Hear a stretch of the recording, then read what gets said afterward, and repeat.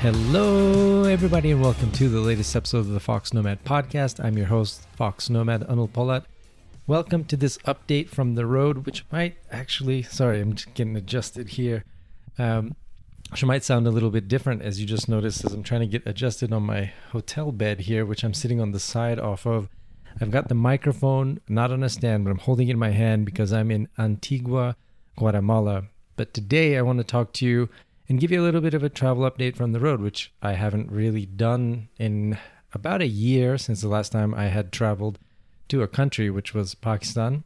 At least, going on a adventure to a new country. But I have recently spent about a month in Denver, so I want to talk a little bit about Denver and what that was like. Also, I got to see some craziness on a mountain skiing out there. And then I want to talk to you a little bit about Belize, which kind of funny story. If you just listened to the last episode with Marshall Mayer, then you know I had a chance to visit a micronation. And I actually got to do it. It was a pretty crazy trip. So I want to tell you a little bit about it. For those of you who follow on the YouTube channel, there's not going to be any videos probably until early May, because all I'm doing right now is recording and I don't have time to edit. And for those of you wondering, people have often suggested to me that I should hire an editor so I can make more content. But I really feel like the process of editing is where your personality, the character, of yourself, and also the story comes out. I feel like if I gave that over to somebody else, they would be telling their story or their version of the story of my travels, which would be difficult to do because when I film everything and then I put it into, okay, this is what this video is going to look like. This is the impression that I got during my trip. This is the voiceover I might add based on, my notes and the memories that come up from a certain shoot, all of that stuff. So I have resisted that, which means there are gaps when I am going from place to place to place. Back when I was in Pakistan in August, I decided that I'm just going to separate filming and I'm going to separate editing. And that's how that's going to work.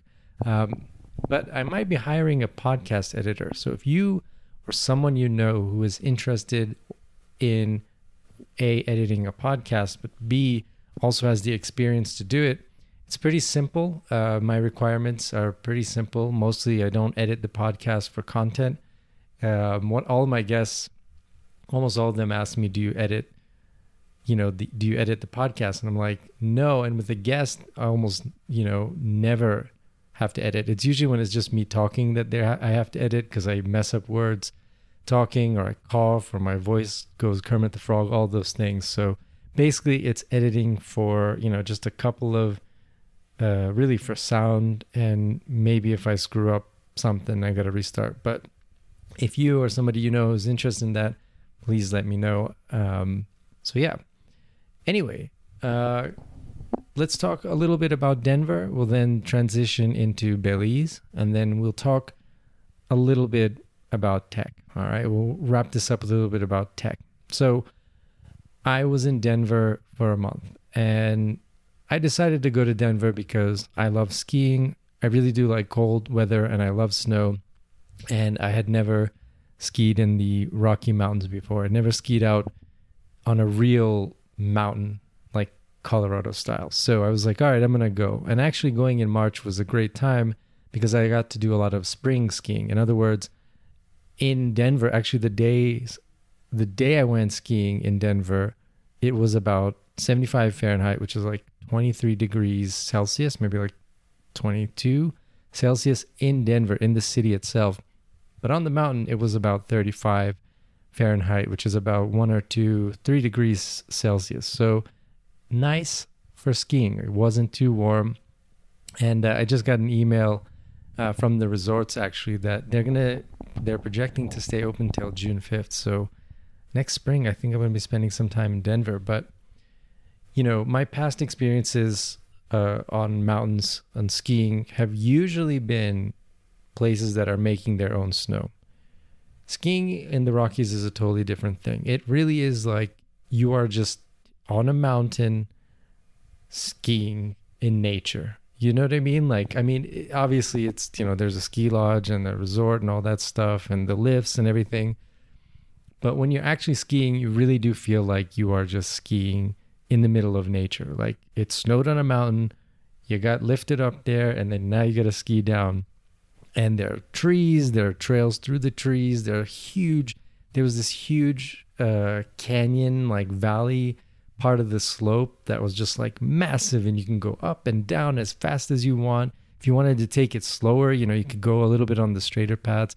There are all these paths down. It was just really a ton of fun. I started looking up different resorts. I ended up going to Arapahoe because it was so close to Denver. It's like an hour and a little bit like an hour and 15 minutes away drive. It's pretty close.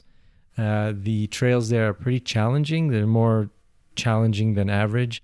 And, a green or beginner slope in the Rockies is a solid set of challenging. You know what I mean? Like it's not like skiing like on the East Coast of the United States or on smaller mountains where, a green can be pretty easy. I've noticed, at least at Arapahoe and some of the other ski areas around, that green could be challenging at times, and blue was definitely a different level up. I mean, even the lifts. So the lifts, like they fly up and down the mountain, which is fantastic. And there's like this small when you're getting on the lift, so the lift's coming around, and usually, everybody's in line, and you have an automatic, I think it's RFID little card you get. It's like your lift ticket. So you walk up into these little turnstiles, I guess they're called. It's got a little barrier, and then when it scans your card, when you go, you and 4 other people usually get let through, and then you go up, and the lifts come whipping down the mountain, and then for like maybe, I want to say like 5 seconds, they slow down and they stop, and then you sit, and it just goes, like it goes fast. So if you're not used to that, you're used to the slower lifts at smaller resorts around the world, then it takes like a second to get used to. And it's pretty crazy because even on the bunny slope where they train people, they had a little training ski lift, which was like a small little ski lift that goes really slow with 2 people, and they teach you how to sit down and go up and down. It was really cute for all the beginners, but so I got on the lift. The first time I didn't have any problems anytime, and I went up and down the mountain 21 times. And I know that because thanks to my Garmin Venue 2, which I've reviewed all the Garmin smartwatches on YouTube. So if you're interested on that and you love to ski, it's awesome because it tells you how many runs you make automatically. You don't have to click any buttons. It knows when you're on the lift, it knows when you're skiing down, and it gives you all kinds of cool data like how fast you went, your maximum speed, your average speed, all of that stuff on the watch. And then when you load it up into the app, you can get even more information like where on the trail you sped up, what your speed was in different parts. It's all pretty cool. So I know I went up and down 21 times, which is pretty insane.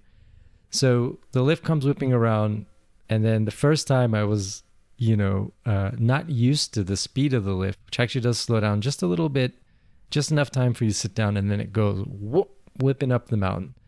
And there were 2 sets of lifts. So the first set of lifts is all for really like blue slopes and beginner slopes, and there were some slaloms. So what's cool is there's actually a lodge, there's a lodge at the bottom of the lift, at the main resort. And then when you go up this first set of lifts, there's another lodge like on the mountain, which I have no idea how they built that thing up there, but there was a restaurant, they were barbecuing, there was beer. So people would just hang out there for a while and then ski down. So I did a couple of those. I did a couple of, green beginner slopes to warm up. And then I did some of the trails through the woods, which were a lot of fun just because it was so beautiful. And I actually made a video about all of it. I was filming a lot of it, but I didn't upload it anywhere. So I don't know if I'll do that. But it was just a lot of fun to just be skiing through the trees and, just hanging out. And finally, I got up enough courage after 3 or 4 beginner runs. I was like, all right, let me work my way up to blue and then diamond. And going up the lifts, when it's just you and other people, you usually end up talking, like talking about which trails are fun and which ones are more difficult, where there might be ice, what to look out for, and all that stuff.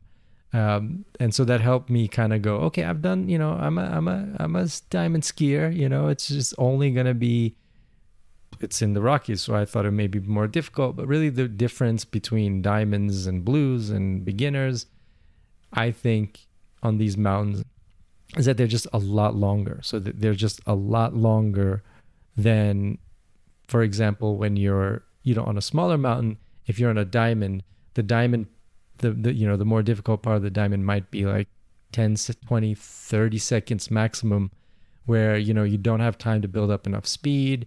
And, you can kind of get down there.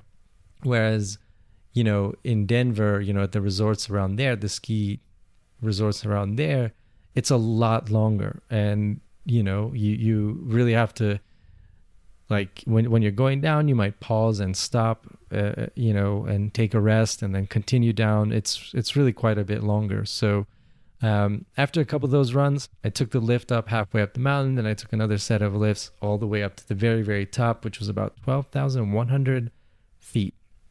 And I think at the base, it was something like, I want to say like 6,000, something like that. It was pretty high up, beautiful sunny day. Which unfortunately I wasn't really prepared for. So I had my face covered to keep it warm. I had my hat, but didn't have any goggles. And I got a wicked sunburn just around my eyes. I literally looked like a raccoon for about 3 days after. It was pretty disturbing. But so I get up to the top of the mountain, right? And I see one of the craziest things I've ever seen in my life, and also in skiing, on the way down in one of these. So I'm going up, and we're talking. There's a couple next to me, and this guy's girlfriend or wife, I'm not sure.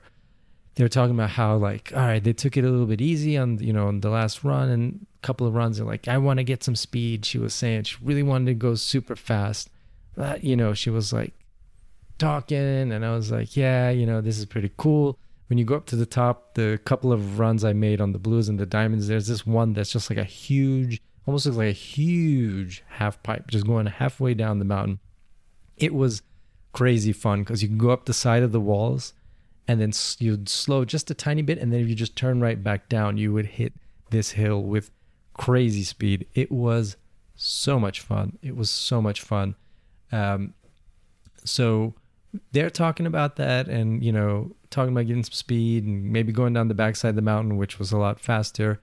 As we go up, and this was only like 2 or 3 times that the lift actually stopped. And the lift stopped in one of the highest points. So like over this not cavern, but this, this big like half pipe going down the mountain, just a natural sort of valley down the mountain. And they were just in shock. And they pointed it out to me, and I saw this red streak going down the mountain. I don't know how high up I was, but it was very, very high. Like people look like almost like slightly large dots. It was that kind of height.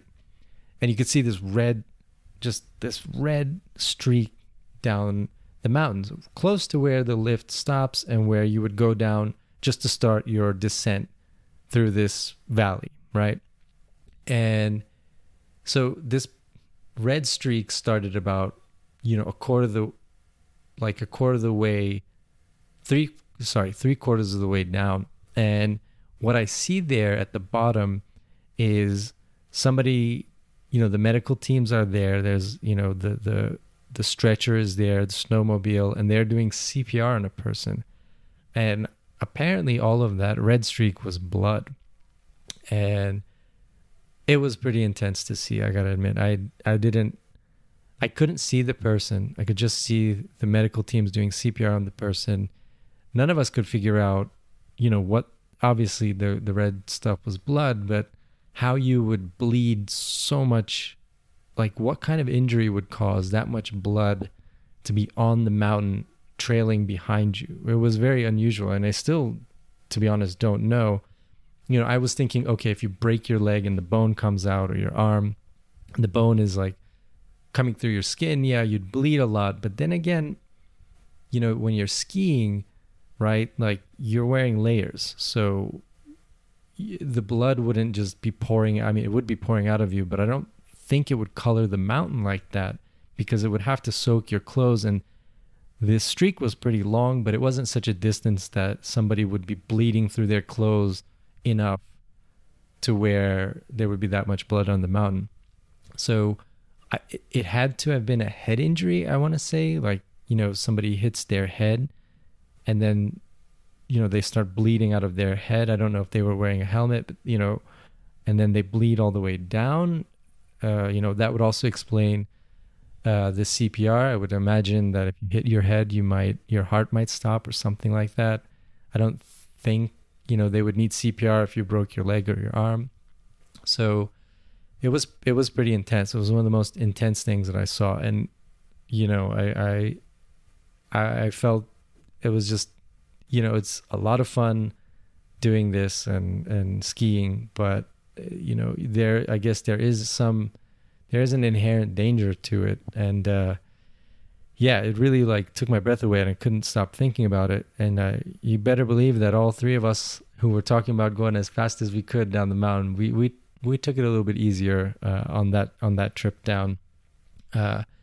So after a couple more runs, later in the afternoon, maybe like 3 hours after, as I'm walking, I've given my skis back. As I'm walking back to the parking lot, I see a helicopter that is circling, pretty low, and it's gonna land basically where you get on the lifts. And I can't see quite where it's gonna land, but they must have cleared out the bottom area to the resort. They must have cleared out the bottom area to make space for this medical helicopter, because when I got down, when I gave my skis back, there was an ambulance, and with the back open, and there were medical staff there. I think they had finally been able to take the person down off the mountain. Now remember, they were at the very, very top of the mountain, like very top, very close to the top lift. Not the first lift up, but the second lift up you take from there.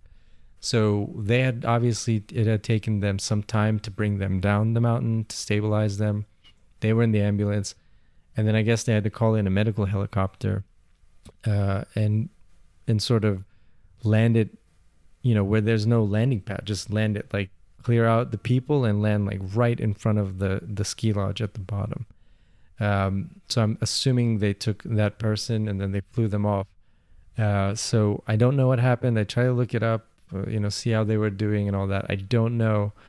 But a little bit of a morbid story. It was just one of the crazier things that I've seen. And it wasn't something I was expecting, especially not in all places really, in the Rockies, just because everybody seemed to be an excellent skier. It was, obviously anybody can have a bad crash, right? But like everybody there seemed to be like on point. You didn't really see too many bad skiers. I was actually pretty surprised. And I think that's because they are pretty challenging courses. You're pretty high up. You really got to know what you're doing, even on those beginner runs. So, I just wanted to share that with you just because it was just something that kind of seared into my memory. Also a crazy experience on the mountain. As for the rest of Denver, I really grew to like it. It's very hipstery, which kind of fits with me. A lot of hipster places to eat, a lot of alternative vegan cross fusion places to eat. The neighborhood I was in, Capitol Hill, really nice. Everything was really close. If you want to go to the gym, there's a gym there, easy to sign up. People are very friendly. It's a very walkable city. There's bike and scooter rentals everywhere. All of that is made very nice.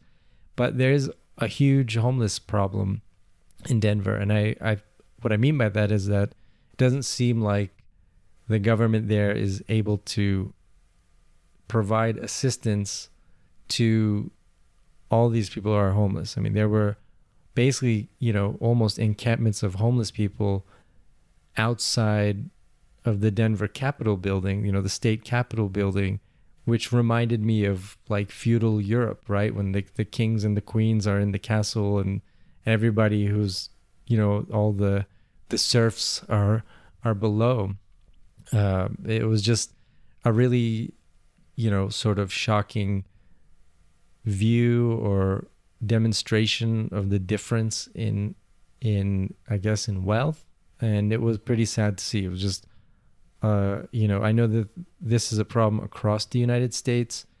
Like if you go to Washington, D.C., you go right outside of the Union Station train station, and right on the lawn there's a huge encampment. So to me, that seems like it's a major issue. I don't know if politicians are talking about it enough, but it really does seem like something has to be done, right? Like people have to be given some way, some hope, somehow out of that situation. And it's something that really in Denver that I saw a lot, and you really get confronted with it a lot. And so it's made me want to look into and research more on the issue, and also what's being done to help. And I don't know if much really is being done. At least if it is, it doesn't seem like it's working. So I guess my take on Denver, and I've now shared two of my thoughts, which don't seem too much on the positive side. I did really like it. I love the atmosphere there. I was there right in spring when the days were getting a little bit warm, and everybody's like out enjoying it after what must have been a brutal winter. People are very nice, very friendly. But it does seem that, there is this sort of divide there. And on the mountain, man, if you want to ski, that's where you do it. You do it in the Rockies, like whether it's Utah or Colorado, that's where you do it. It's so much fun. It's such a different experience. It was one of the most fun days of my life. Like one of the most fun days of my life. I can't wait to go back and do that again because it was just so fantastic. Highly, highly recommended. Even if you're a beginner, take a lesson out there. That's the place you do it. I mean, they've got lifts to show you how to get on the lift and everything. You've got great rental options. Like they measure you for your skis. They measure your feet. They make sure you're wearing the right boot. They lace the boot. They strap the boot on for your foot. They, give skis based on your level. It's fantastic. And hey, you got a lodge at the bottom. You got a lodge halfway up the mountain. Plenty of places to eat, drink. They had a live band. It was a pretty fun day overall. So, to end that on a positive note, that's just kind of my simple takeaways from Denver. Now, from Denver, I flew to Belize City through Houston. I don't think there's a direct flight. So I flew to Belize. Now, that was a really fun trip. So let me tell you this right after these messages. All right, so I am going to Belize City, and I land in Belize City, and I'm staying in Key Cocker. Now, Key Cocker is a small island that's about a 45-minute water taxi away from Belize City. So I land in Belize City, and I'm at the airport. I get into a cab, and I know it's going to cost $30, like that, 30 US. That's the kind of the base rate. The cabs that are quote-unquote official could be any car, but they have a green license plate. But it was just like basically just a random car with a green license plate. You get in, and I was pretty surprised. The taxi driver was pretty nice, didn't try to rip me off, said $30, might have been $25. I could have bargained it there. I know some people have, but it seemed reasonable and close enough to the actual price. You get taken to the water taxi, show up. I did not buy tickets ahead of time. I showed up at the water taxi. You buy your ticket. I got a round trip ticket to and from Key Cocker.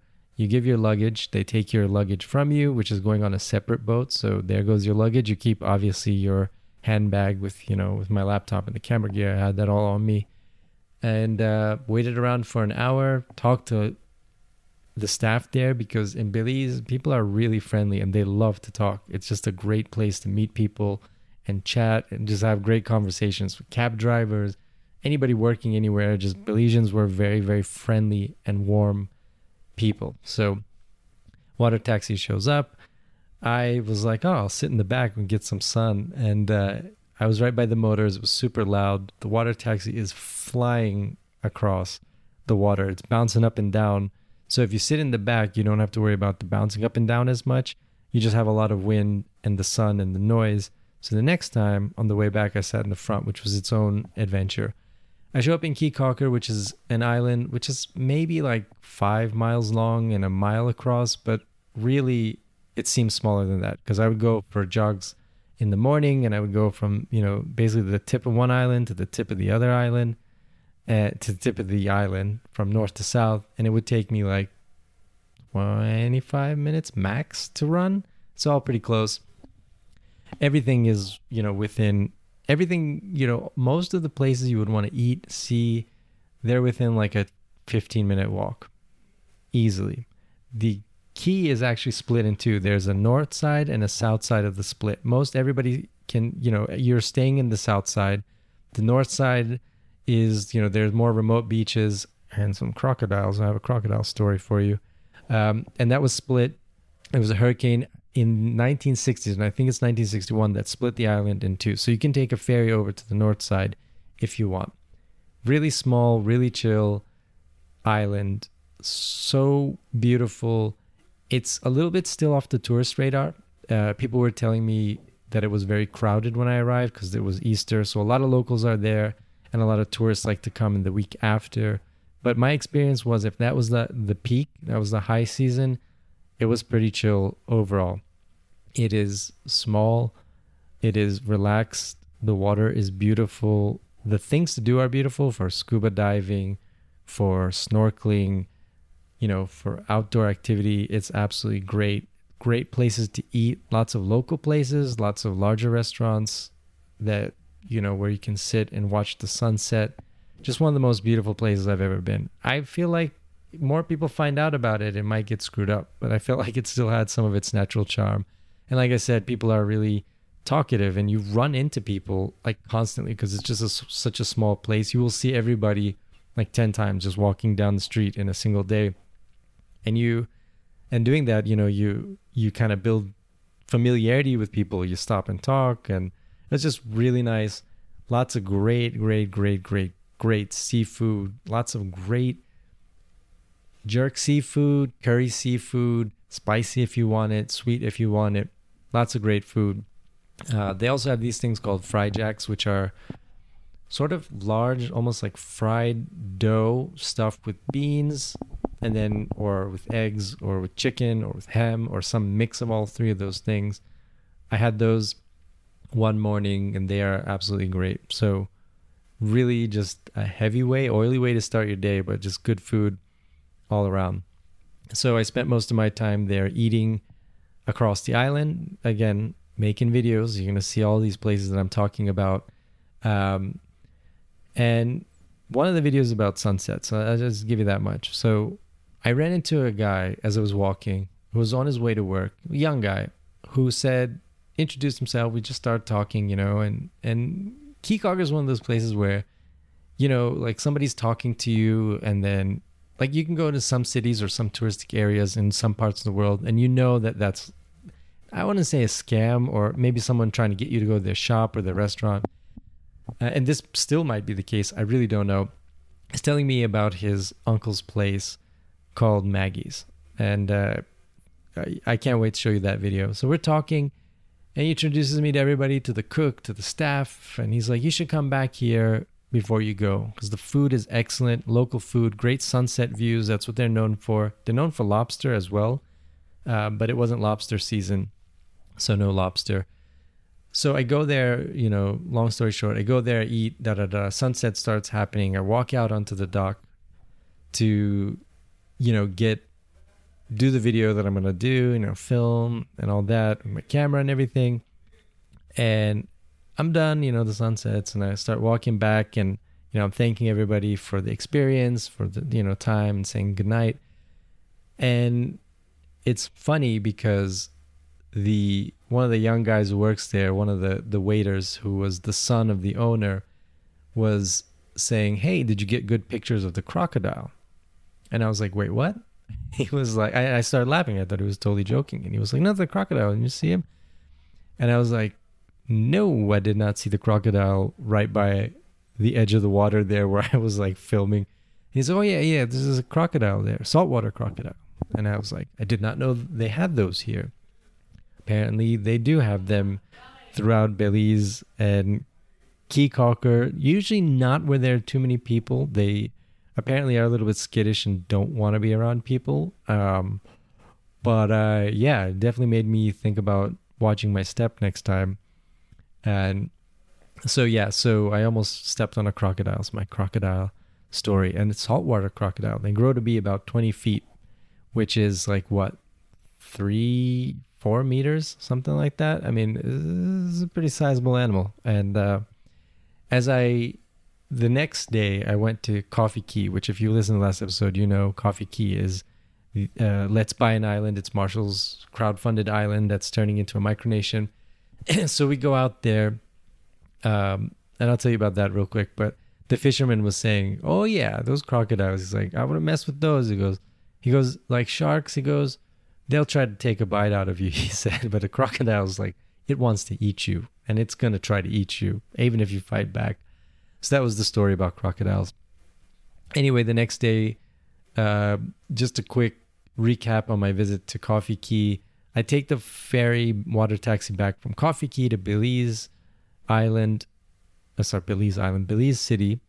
I take a taxi, which when I say taxi, it means driven by like a 20-year-old in an unmarked car who I just hope is taking me to the right place. I go to this restaurant where nobody knows anybody I'm supposed to meet. I'm like, okay. Anyway, the guy shows up, really nice guy named Kader. And I ask him about his name because it's not a very Belizean name. And he's like, oh, my parents are Lebanese immigrants. So they immigrated there, and he's Belizean, grew up there. And he introduces me to Ricardo, who's a captain. So he's the captain of this small fishing boat. Takes me out in a speedboat. We go about 20 minutes straight out to Coffee Key, circle around it a couple times just to get a good view for the video that's coming up. And then we just, like, he finds a spot and he would just like roll up onto the island with the boat. And I started filming there. It's a beautiful place. It's just sort of in the middle of the ocean, like just beautiful water. Apparently it's a great place for fishing, not too far off the coast. He said there had been some erosion, so they were going to dredge up some sand. And if you don't know what that is, basically they go out, to deep water, pull up a bunch of white sand, and then they put it back on the beach. And that's to fight the erosion, which happens naturally and also after storms. And I just walked around and filmed. There's nothing on the island right now except a little bit of garbage, that just washed up on the beach, and an outhouse. And the outhouse is basically just over a little strip of water. So all your waste goes back into the ocean. To be honest, you could probably go to the bathroom anywhere on the Coffee Key right now because there's nobody there. And I don't think it would make a difference. But they do have a little outhouse there. So it was nice. So I talked to Captain Ricardo, told me a little bit about the island. He said, yeah, a couple of people have been out here, some of the investors. We talked crocodiles and sharks. He was like, oh, yeah, no crocodiles here because, there's no crocodiles here. He goes, but there's a key across there. I think it was called St. George's. He was like, that's where you find the crocodiles. And I was like, okay, that's where I'm not going. So that was my trip out to Coffee Key, which was fantastic. Again, videos of all these things coming up because I'm giving you the tidbits and the things off the top of my head and from my notes right now. But it was a lot of fun. I couldn't believe it.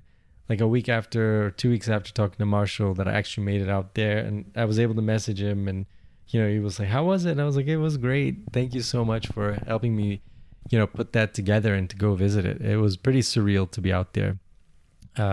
He said, yeah, somebody came out there and put in Islandia flag, recently, which I didn't see the flag. I guess somebody had taken it back, but I really wanted to see it.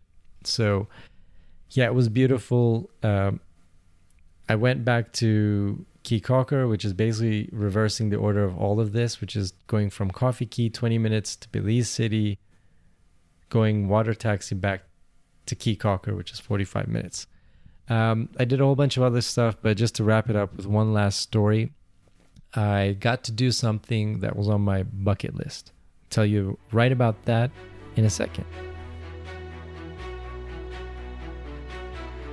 So I'm not a person who believes in bucket lists. I think the term is a little bit redundant. Like bucket list is things you want to do before you die.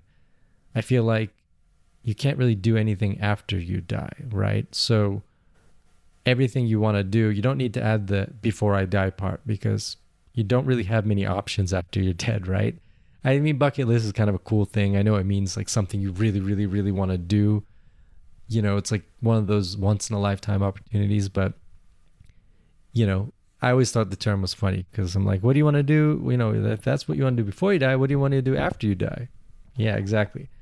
But I do have very, very, very few things. And this one has been on my list for a long time. And I don't know why, but ever since I've seen a picture of it, I've always wanted to visit it. It's something I've wanted to see with my own eyes. And that is the Blue Hole, which is basically a very, very, very deep part of the ocean surrounded by much more shallower water off the coast of Belize, you know, off the coast of these keys. And it's so deep that the surrounding water is turquoise.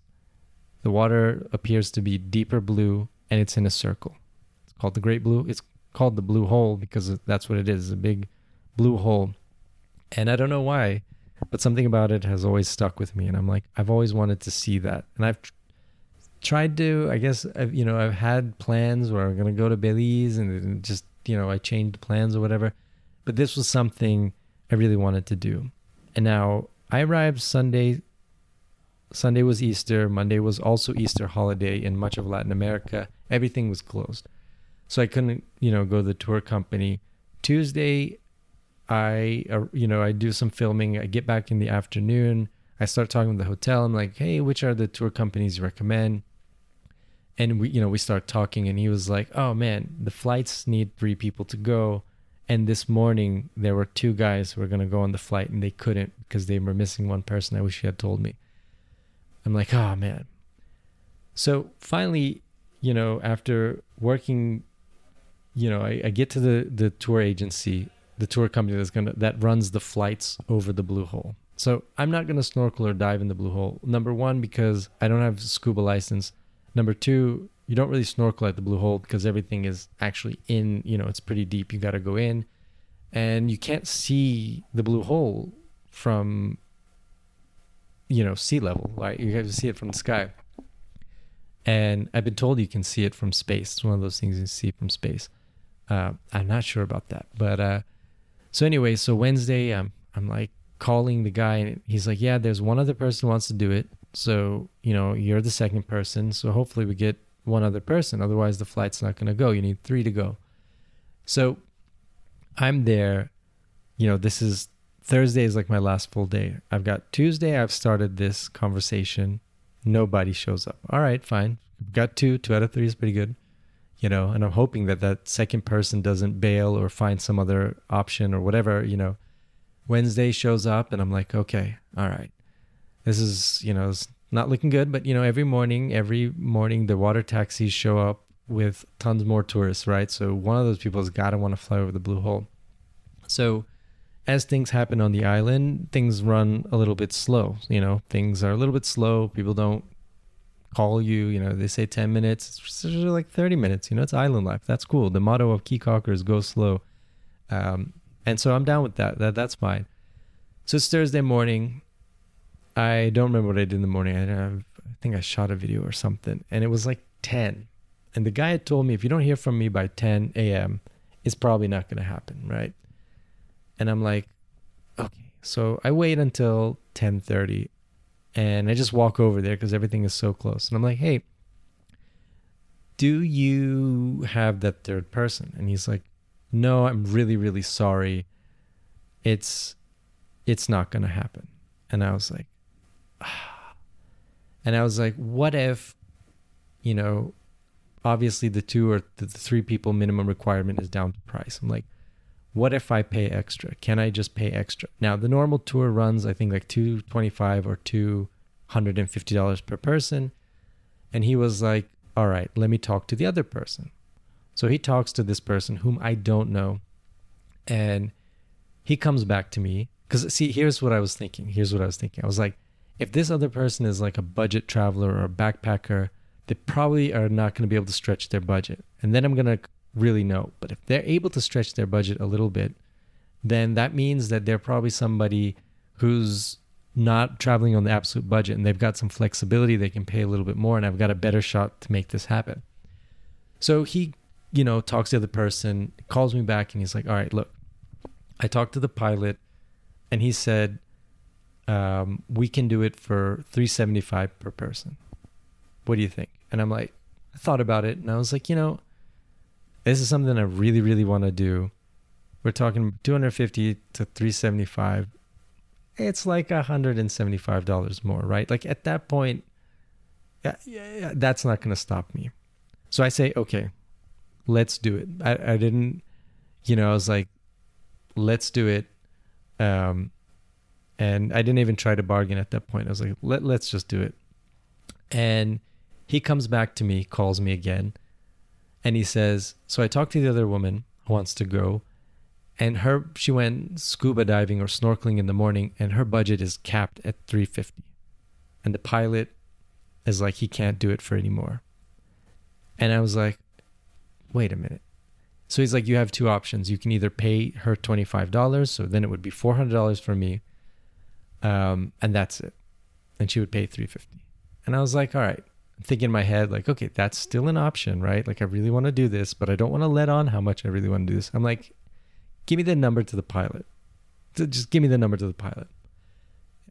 And the tour operator is like, all right. So the guy gives me the number of the pilot. So I call him.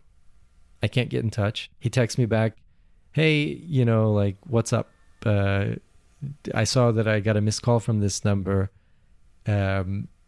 What do you need? I'm like, I need you to call me. So I guess he was refueling or whatever he was doing, right? Like he's a pilot, right? He's operating these small planes that go out and do tours. So he calls me back and I'm like, hey, listen, I am in this situation. Okay. Me and this other girl, we want to go to the Blue Hole. We want to do the Blue Hole flight. Her budget is severely capped, strictly capped at $350. And I was like, and I did some calculation here. Just go with me. That when you have I think it's like 3 or 4 people, the rate drops down to $225.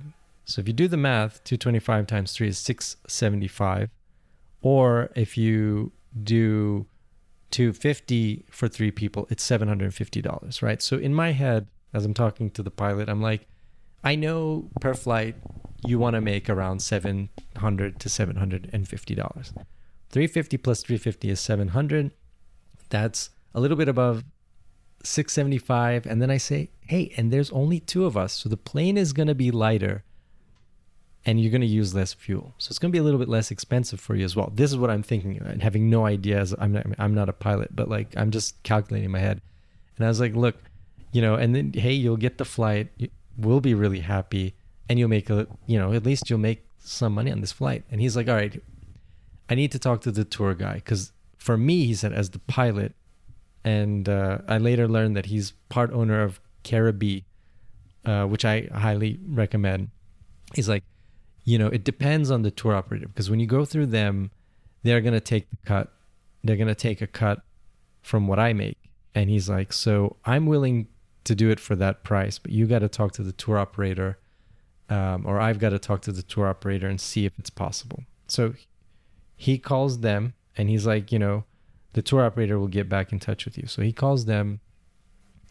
Tour operator messages me back. He's like, can you pay cash? I'm like, I can pay cash. It's like, then I can do $350 for each of you. And I'm assuming the cash is so that there aren't any credit card fees or whatever. I'm just making that assumption. At first I thought like, oh, cash deal, like they're probably going to pocket some of that or something. But the other woman said, she ended up paying with cards. But I assume that my cut of the cash saved them some money on credit card fees. And it really wasn't like a huge discount. I mean, right? We're talking about $50. Like if $375 each to $350 each, it's not all like as a percentage, it's not that much. So the Blue Hole flight is going to happen. I had to call the captain and everything. And when I show up, there's the other woman there who is very, very nice. And she said, I guess we really both wanted to do this trip. And I was like, yeah, I really wanted to do this. And I was like telling her the story about, she was like, I know you had to call the pilot and everything. And she later told me, she was like, I didn't want to bail on this because I knew there was somebody else who really wanted to take this trip. And I said that's one of the reasons I didn't want to bail either. I didn't want to be the person who let somebody else down, because maybe seeing the blue hole from the sky was as important to you as it was to me. And it really worked out. It was one of those things.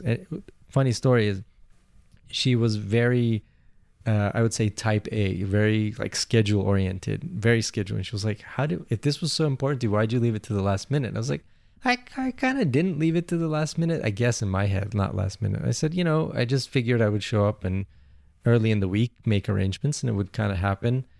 And she was like, oh, I couldn't do that. Every part of my trip is very planned out. And I was like, well, I always feel like, these things kind of work themselves out.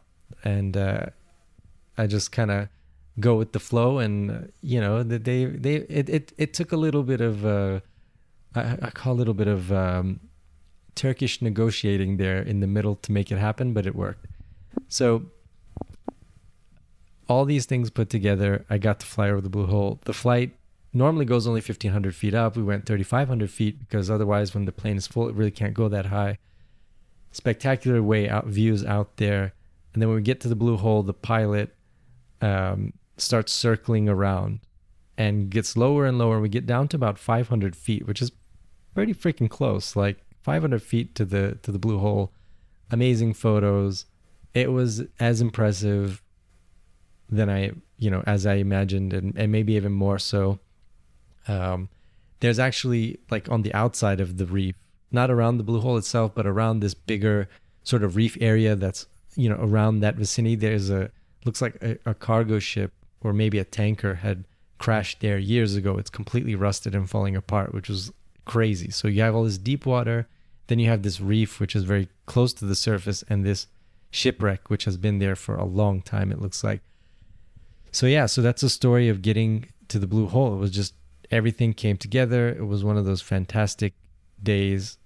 And it was just one. I don't even think I have something on my list of something I really, really, really, really want to do. Oh yeah, there's a part of the world that I really, really, really, really want to go to. There's two things left, actually. The one thing I'm not going to do this year. The second thing is involves some Central Asian countries, which all things, hopefully, I'm crossing my fingers, but that's going to happen starting in sometime in June. I hope you enjoyed this episode. I know I said we were going to talk tech, but we're running a little bit over time. So maybe we should save that conversation for another episode coming up. How about that? I hope you enjoyed this. It wasn't very planned, sort of impromptu podcast episode. I plan to do one more of these about Guatemala next week. So hopefully you'll have some good stories and things. As first impressions of this place, all I can say is the food is absolutely amazing. I love it. Food is great. Flavors that I haven't really had before. Colors. It's a really fantastic place to be. If you want kind of live updates, those are happening on Instagram stories and YouTube stories. So if you follow me on YouTube, you should see those stories kind of as I'm doing day-to-day stuff. And on Instagram as well, there are some stories, I'm just kind of posting small videos and updates and stuff. So if you want to see a visual of all of those, you can find those in those places. Thank you very much for listening to this episode. I really appreciate it. I appreciate your feedback too. If you let me know if you like this, if you want a different structure for these kind of on-the-road podcasts, let me know. But otherwise, if you're still listening at this point, you are a super listener. You've gotten to the end of the podcast. If you haven't already, leave 5 stars, Spotify, Apple Podcasts, Google Podcasts. You know the places. They really, really help get the word out about the show. And the show is growing and growing, and it's all because of you.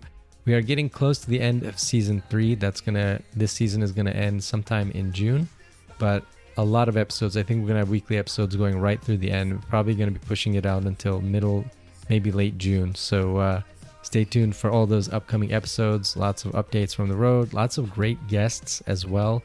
But until the next episode, I hope you have a great rest of your day.